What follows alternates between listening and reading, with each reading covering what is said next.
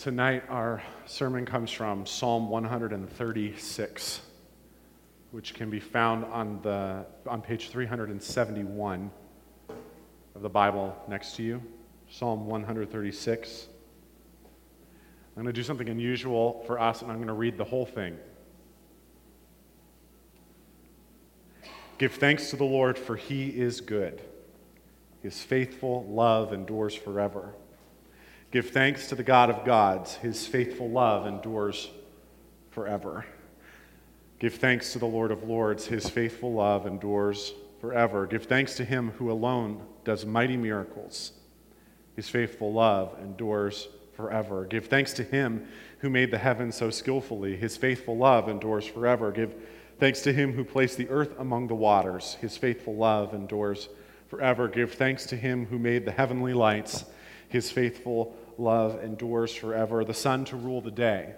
His faithful love endures forever. And the moon and stars to rule the night. His faithful love endures forever. Give thanks to him who killed the firstborn of Egypt. His faithful love endures forever. He brought Israel out of Egypt. His faithful love endures forever. He acted with a strong hand and powerful arm.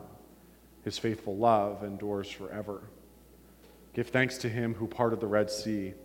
His faithful love endures forever. He led Israel safely through. His faithful love endures forever. But he hurled Pharaoh and his army into the Red Sea. His faithful love endures forever. Verse 16. Give thanks to him who led his people through the wilderness. His faithful love endures forever. Give thanks to him who struck down mighty kings. His faithful love endures forever.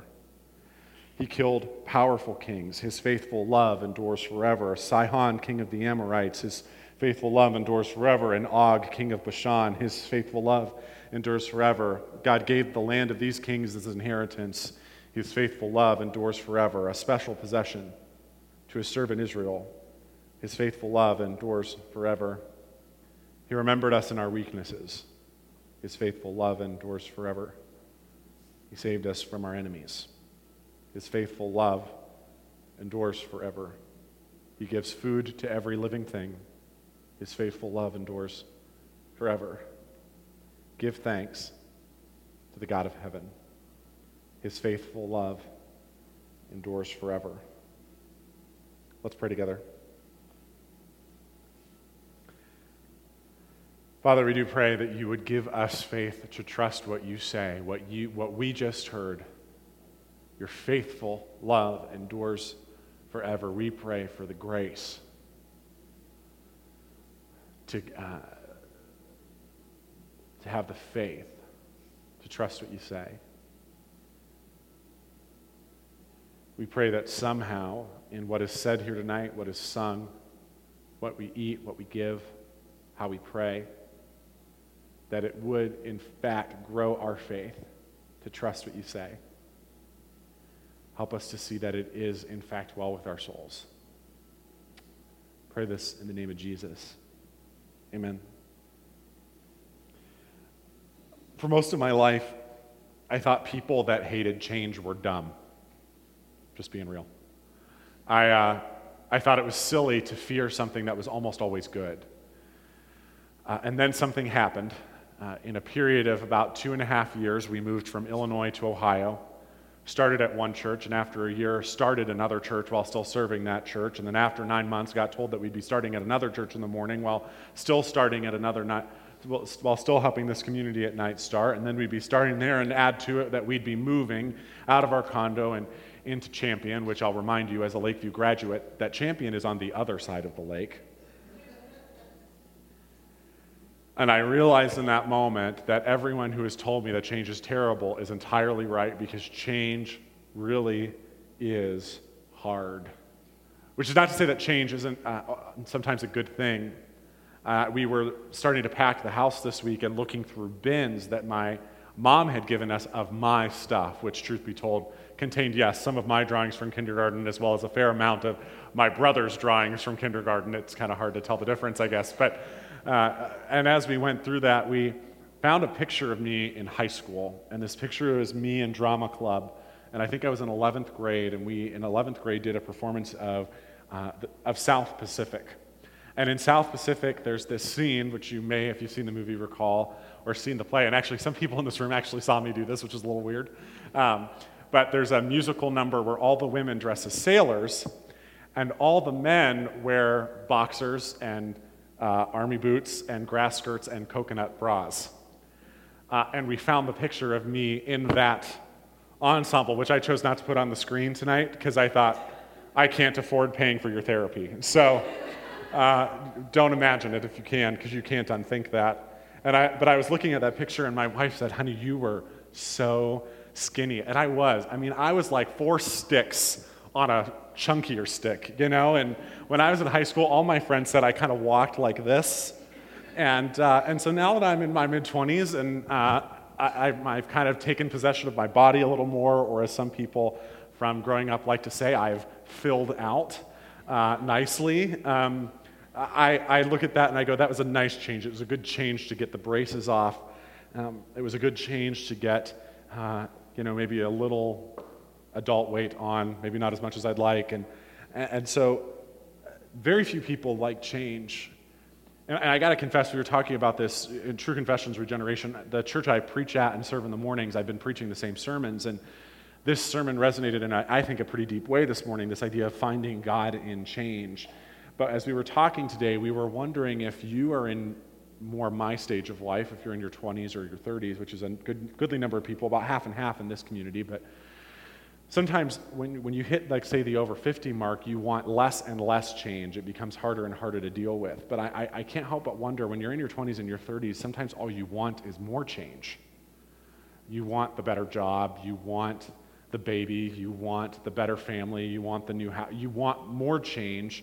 And change isn't something quite as scary as it is as you get older. So I'm interested to see how this kind of plays out for us as a community tonight. And it's interesting to see the interplay there. But tonight I want to look at this text, this Psalm 136, which really is all about change. And here's my hope, is that by the end of it, we know, or at least have a better sense of, what exactly is God's purpose in change and what our response to change ought to be. And I want to start by looking at verses 10 through 22. Verses 10 through 22 of Psalm 136 basically condense about 6, maybe more centuries of Israelite history into just a few lines of poetry. It starts with Israel in captivity, which is mostly outlined in the book of Exodus, how, or if you've seen it, the movie The Prince of Egypt, and how they left Egypt through the Red Sea. It doesn't really mention this, but part of Israel's journey was to wander for 40 years in the desert before they could take possession of the land that they were promised. It says in verse 21, God gave the land of these kings as an inheritance. They were promised a land, but the problem was when they got to the land, they saw it was already occupied, kind of like if you were about to rent an apartment and only when you paid your security deposit and went to move in, you found that somebody was actually still living there. Awkward. And so Israel had, through a series of conquests, had to take the land back as their own special possession. And so they moved from captivity and slavery into freedom while walking through water, while wandering through a desert, while getting to the edge of a land and having to take it by conquest after a number of generations. And I look at that, and all I can think of is Israel experienced, albeit maybe in a long amount of time on some level, but also if you were living it a short amount of time, a tremendous amount of change. Israel, the nation, people, and it experienced a tremendous amount of change, which I think is so interesting about this text, because it moves from these changes back and forth to this one constant, which we'll hit in a minute. But here's the truth. This psalm and this sermon are not about biblical history. It's about you and it's about me. It's about how the nature of our lives is that change is the one constant. The one thing that is constant is that nothing else is constant. The one thing that does not change is that everything is available to change at any moment. And yeah, for some of us, those changes are really, really nice. We can get a promotion. We can get a nice apartment. We might find that we got a scholarship that we weren't expecting or some good news that we weren't looking for. But some of the change is actually not good change. Some of the change is someone you love got in an accident. You lost your job. You can't find work. Your job really is hard right now. The doctor keeps coming back and saying, we don't know why you're not getting pregnant. The dream that you had isn't being fully realized.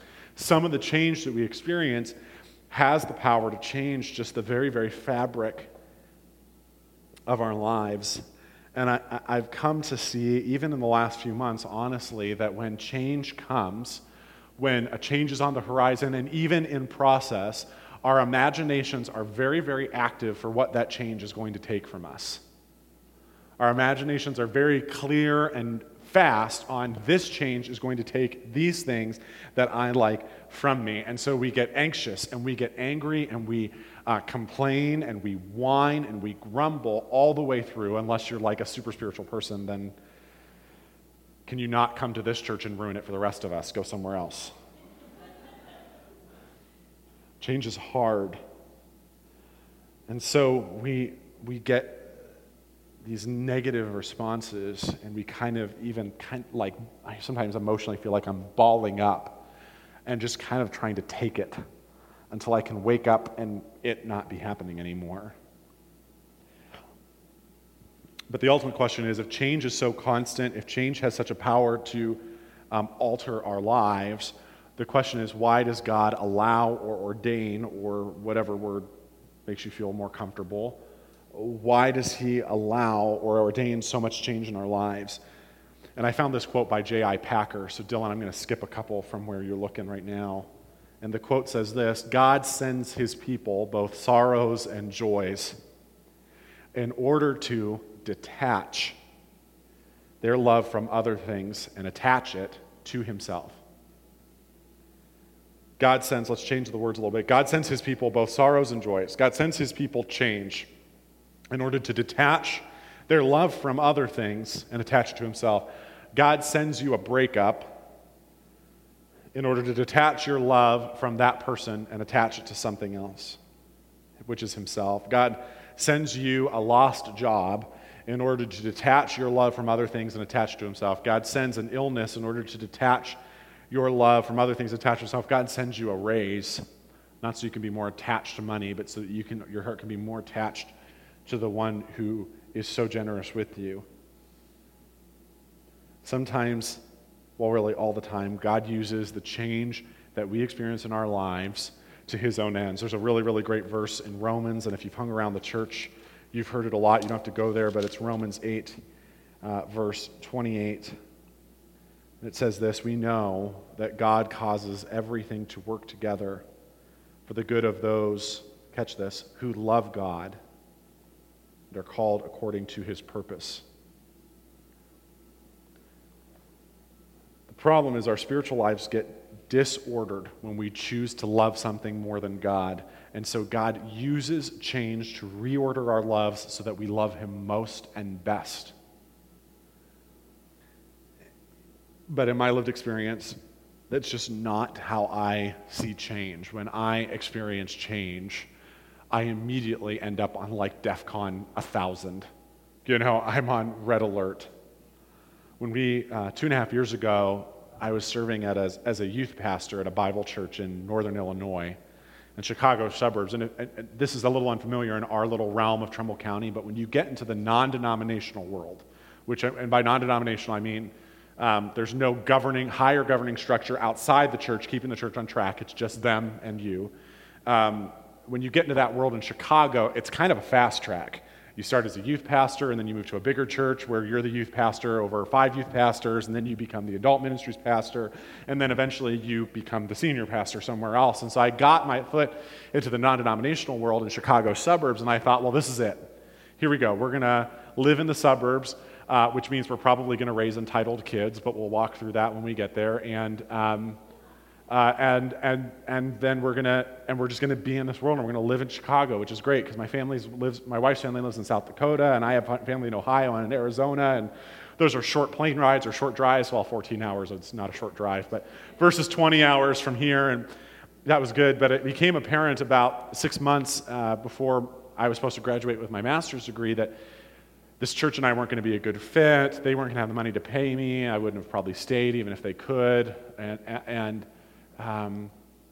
so we started praying about where do we need to go? What's our next step? And my wife, as we started praying about this, said, I keep feeling like we need to talk to Rick Oakes, which some of you know him. He's the pastor at First United Methodist where I did internships. I think you need to call him Because every time we pray about this, I keep thinking about Warren. Now, let's be clear. When she said that, I said, we're not going to pray about this anymore.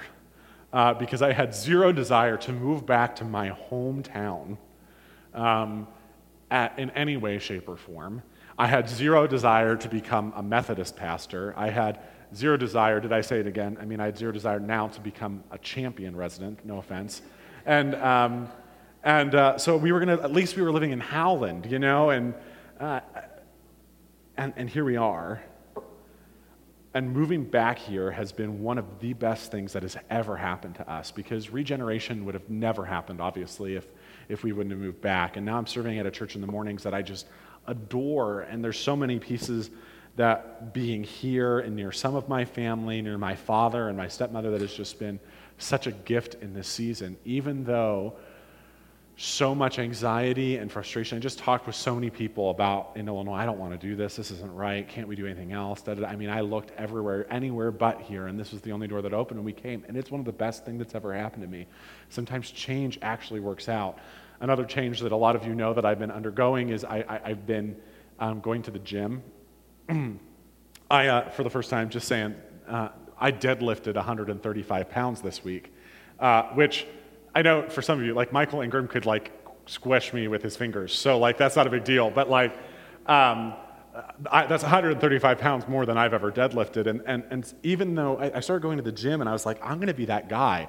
I'm the scrawny/fat guy that like goes to the machines and is like, I don't know what I'm doing with this thing. Hello, you know, and like the other guys would look at me and I swear, like I'd be like, I don't need that machine, it's fine. You know, like I'm okay. Mercifully, Zach's moved his stuff into his own facility. It's much more comfortable, but there's something that's transformed in the last 5 months where like I'm stronger and I feel better, and I can deadlift stuff, which I just think is really cool. We get so nervous about these changes. We get so anxious. We're so resistant. We dig our heels in. But the truth is, as we look at Psalm 136, this is not how God built you to experience change.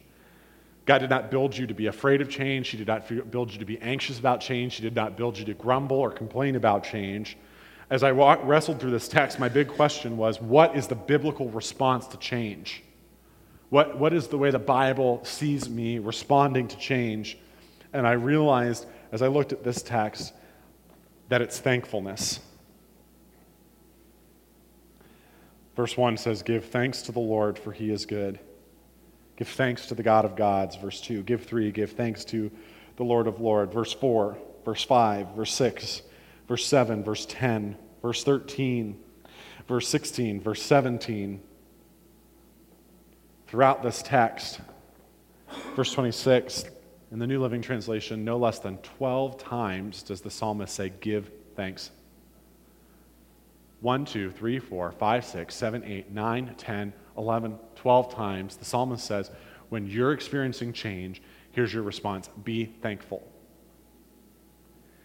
Be thankful.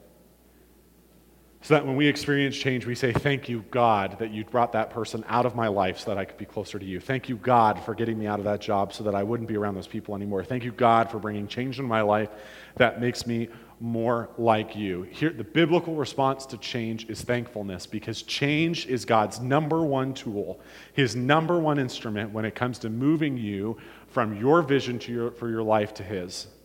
It is his number one instrument for bringing you from your plan to his plan. It is his number one tool when it comes from moving from your purpose to his purpose. Change is how we get on God's program for our lives, period.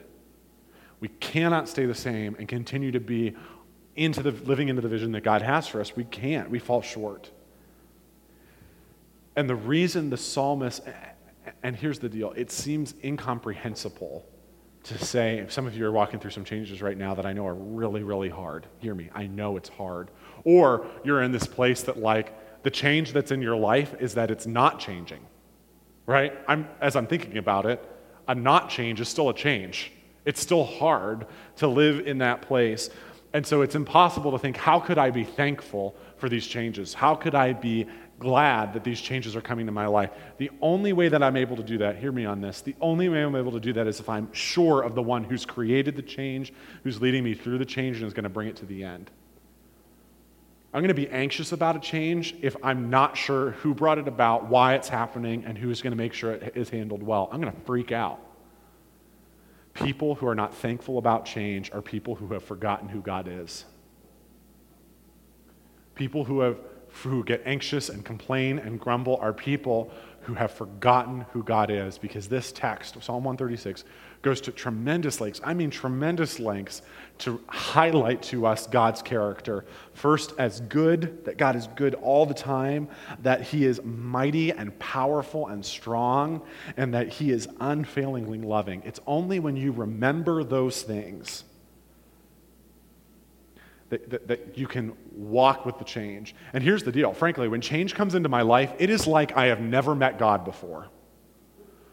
It is like, oh, hi, God, I'm Kyle. Who are you? You know, I mean, it is like, it is every moment and every decision that I have made that has built in me trust in his faithfulness and care and goodness and love and power in my life, like wipes right out of my brain, like it's on a flash drive that somebody just ripped off, you know?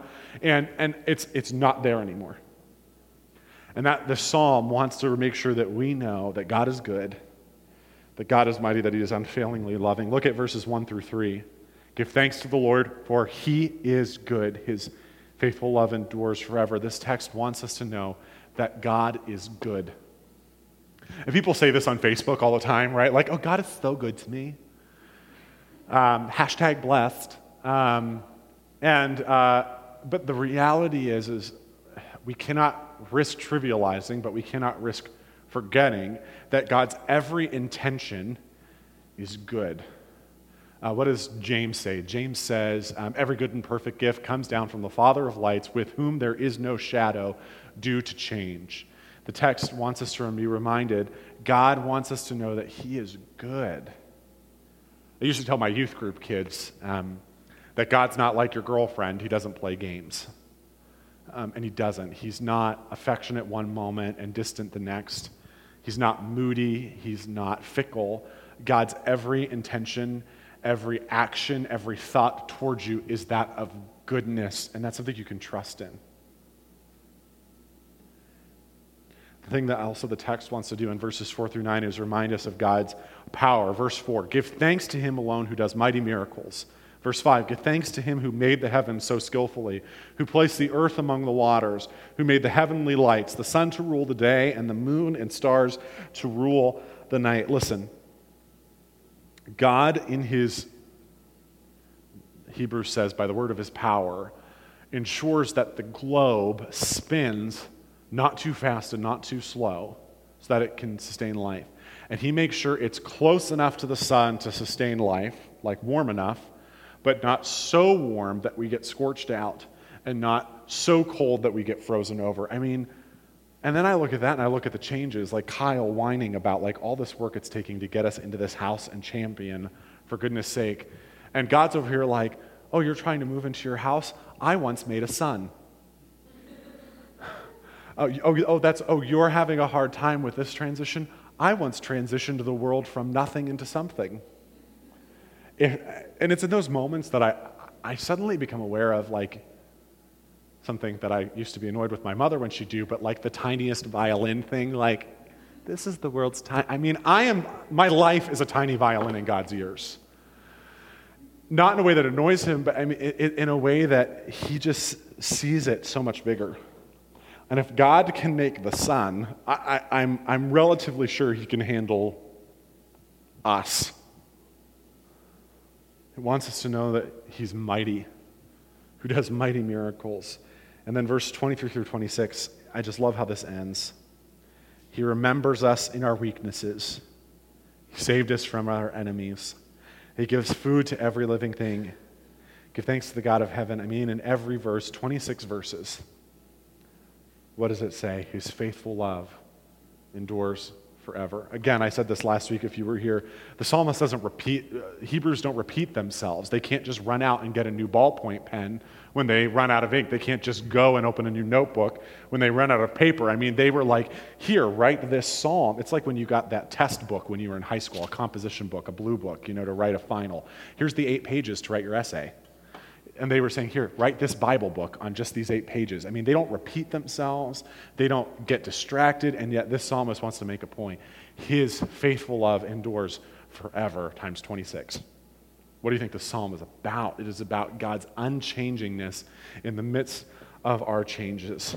It's about how God is unfailingly, unstoppably, consistently, always loving you. Always, ever, only seeking your highest good. In every given moment, God is doing 10,000 things to show you that he loves you, and you're maybe aware of 3 of them. Because most of the time, Ephesians says this in the Message, mostly what God does is love you. That's what he spends his day doing. What'd you do today, God? I loved Mackenzie. I loved Sid. I loved Mitch. I loved Dylan. I mean, that's awesome. And it's these things that we need to know when we experience the changes that we're going through, because when we do that, when we remember those, it keeps the flash drive plugged in. It helps us remember when I'm starting this new job, when I'm fighting for this dream, when I'm about to start a new grade at school, when I'm about to start a new semester, when I'm wondering about what's going to happen in this domain of my life, that even in this, God is good. Even in this, God is powerful. Even in this, God is mighty. Just 2 things. And then we'll celebrate the table together. 2 challenges. First, cling to the one who does not change, not what's changing. Cling to the one who does not change, not what's changing. I mean, we have this tendency when something changes just to grip on. Like, buckle down, I'm going to white knuckle this sucker because you're not taking this from me unless you pry my cold, dead fingers off of it. I mean, we just cling to it. And we were never meant to cling to what's changing. We were meant to cling to the one who never changes. And for me, that's something that happens in prayer. And I know that's like the pastor punt, right? Like, pray about it, see you next week. But I've got to tell you that in this season, for me and Steph, we have been praying together more than we have ever in our marriage. I mean, twice yesterday, stop, we need to pray about this. And that is somehow in prayer, God pries our fingers open so that we can open-handedly experience the change that he's leading us into, which leads me to the second thing. You need to live life with an open palm. I had a professor in my days at Moody, which was where I did my undergrad, and his name is Dr. Ronald Sauer, and he taught me 4 semesters of biblical Greek. I think I know 2 words, so that was a good investment. And Dr. Sauer was from Mississippi and had lived in the North for most of his adult life, and this is a guy in his 70s, but he still talked like this all the time. And it's just true. It is. It's just how he talked all the time. Class. And he called me K. Hamilton because it was always the first initial for guys and then their middle name. And he would do these devotions every day in class. And one of them, he always came down, class, you got to live life with an open palm. And he first started talking about this when either during the delivery of their first or second son, his wife, whose name is Sweet Sue, all the time, Sweet Sue. And the Sweet Sue, I do know a Greek word. It's doron, which is what he called. Doron is the Greek word for gift, and so he called his wife Doron. Not flattering, I don't think, but still cute. And so this open palm thing came from during one of the births of his children, during delivery, his wife, Sweet Sue, looked at him and said, Ron, I feel my life leaving me. And she instantly became pale, and the doctors pushed him out of the room. And he said, I went into the bathroom, and I knelt. My first thought was, ew. And I knelt, and I said to the Lord, I'm holding my wife in an open palm. And I was so struck by that. And she lived. Sweet Sue lived. She's still sweet as ever. But his big thing was, everything in your life you've got to hold with an open palm. Firstly, because at any moment, God wants us to live life with an attitude that anything that we have is his. And if we live life with an open palm, that means he can take at any time. But here's the more important thing. When you live life with an open palm, not only is it a posture of releasing, it's also a posture of receiving. when we sometimes, this is true, and this is probably like cute and on Facebook somewhere, and that's not where I got this, but sometimes God really, really does take things out of our lives only to give us something better. That relationship, that person, that job, that circumstance, he takes it out of your hands so that he can give you something better, because his heart is to give you what's good. And so you got to live with an open palm. And so just to close tonight, I want it, before we go to the table, I just want to invite you to do something. I want to pray. And as we do, I was wondering if you could pray like this. Because again, it's a posture of releasing, but also receiving. And here's what I want you to do is, I'm going to pray a little bit and say, God, help us release what we name in our minds right now. And as we release, and as you think of that thing, I want you to put your hands down as if you're dropping something. When I say, God, as what we name in our minds now, we release, just put your hands down. And then I'm going to say, God, we receive what you have for us.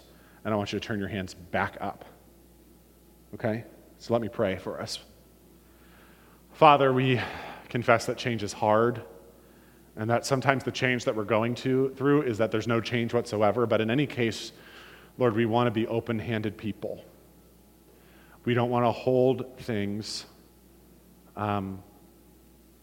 with claws of steel. We want to live a life of posture of openness toward you. And so, Father, as we turn our hands down, we release that which we name silently now.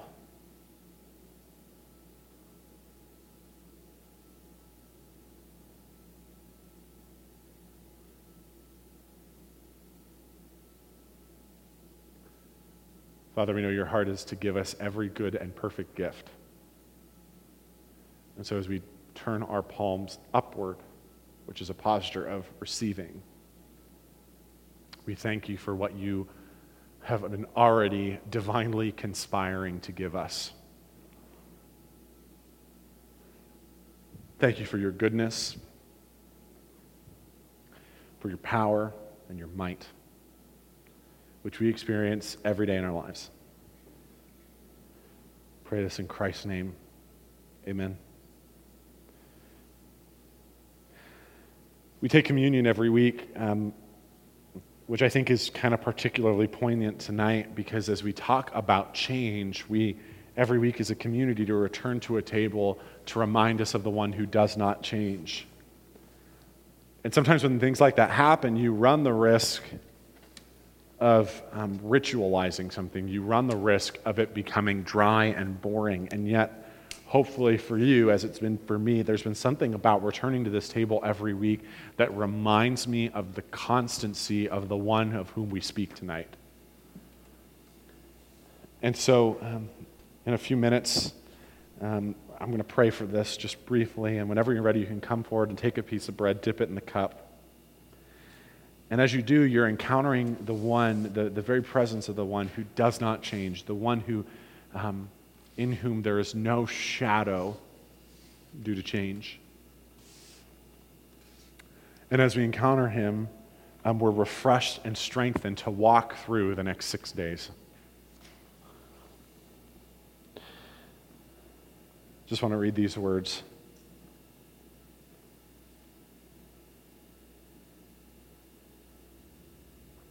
For I pass on to you what I received from the Lord himself.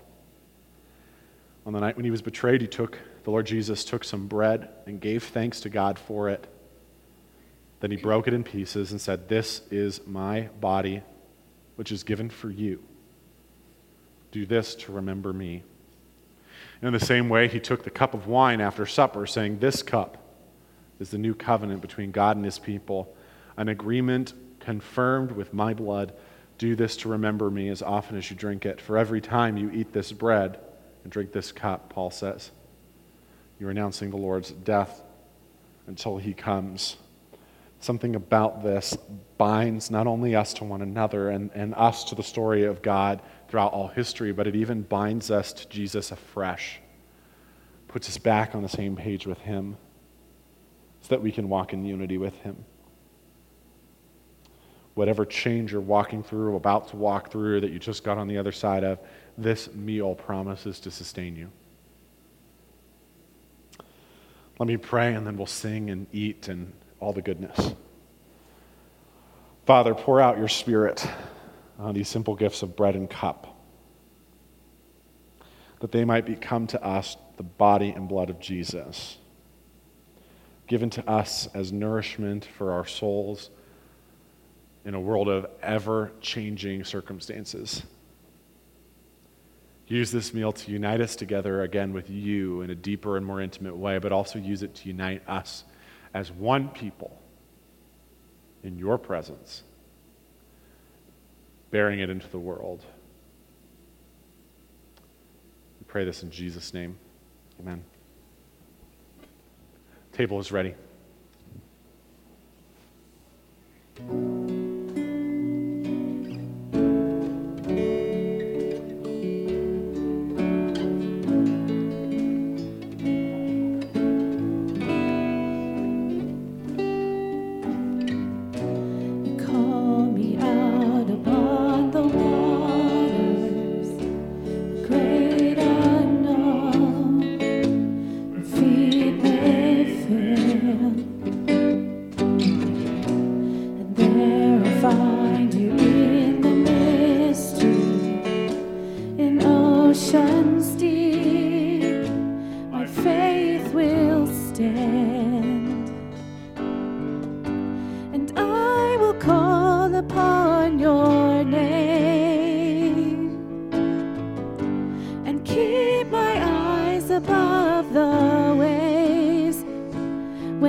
Oceans rise, my soul will rest in your embrace, for I am yours, and you are mine.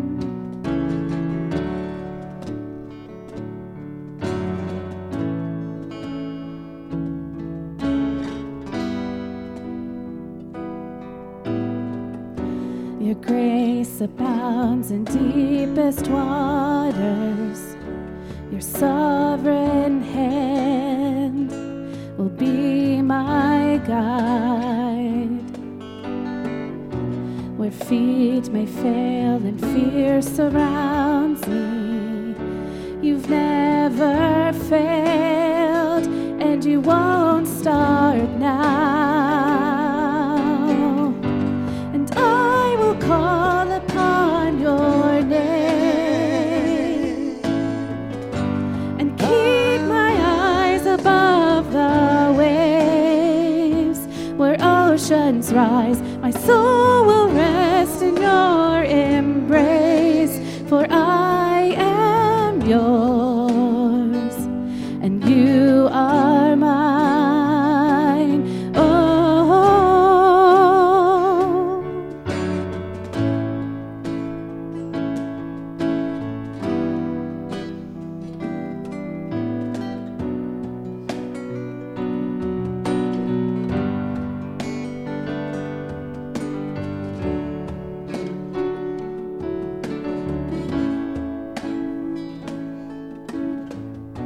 Spirit, lead me where my trust is without borders. Let me walk upon the waters wherever you would call me.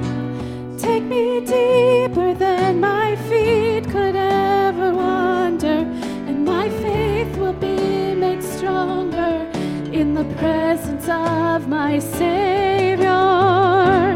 Spirit, lead me where my trust is without borders. Let me walk upon the waters wherever you would call me.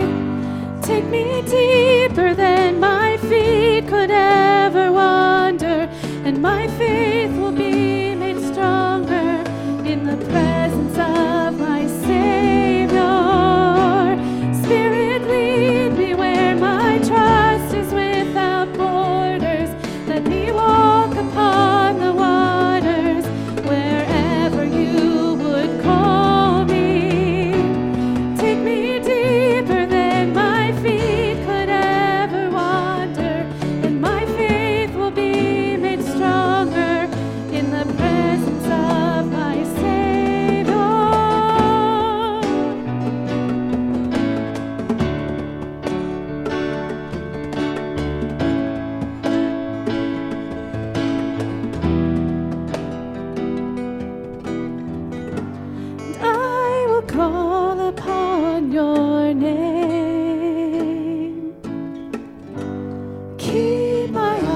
rise above the waves.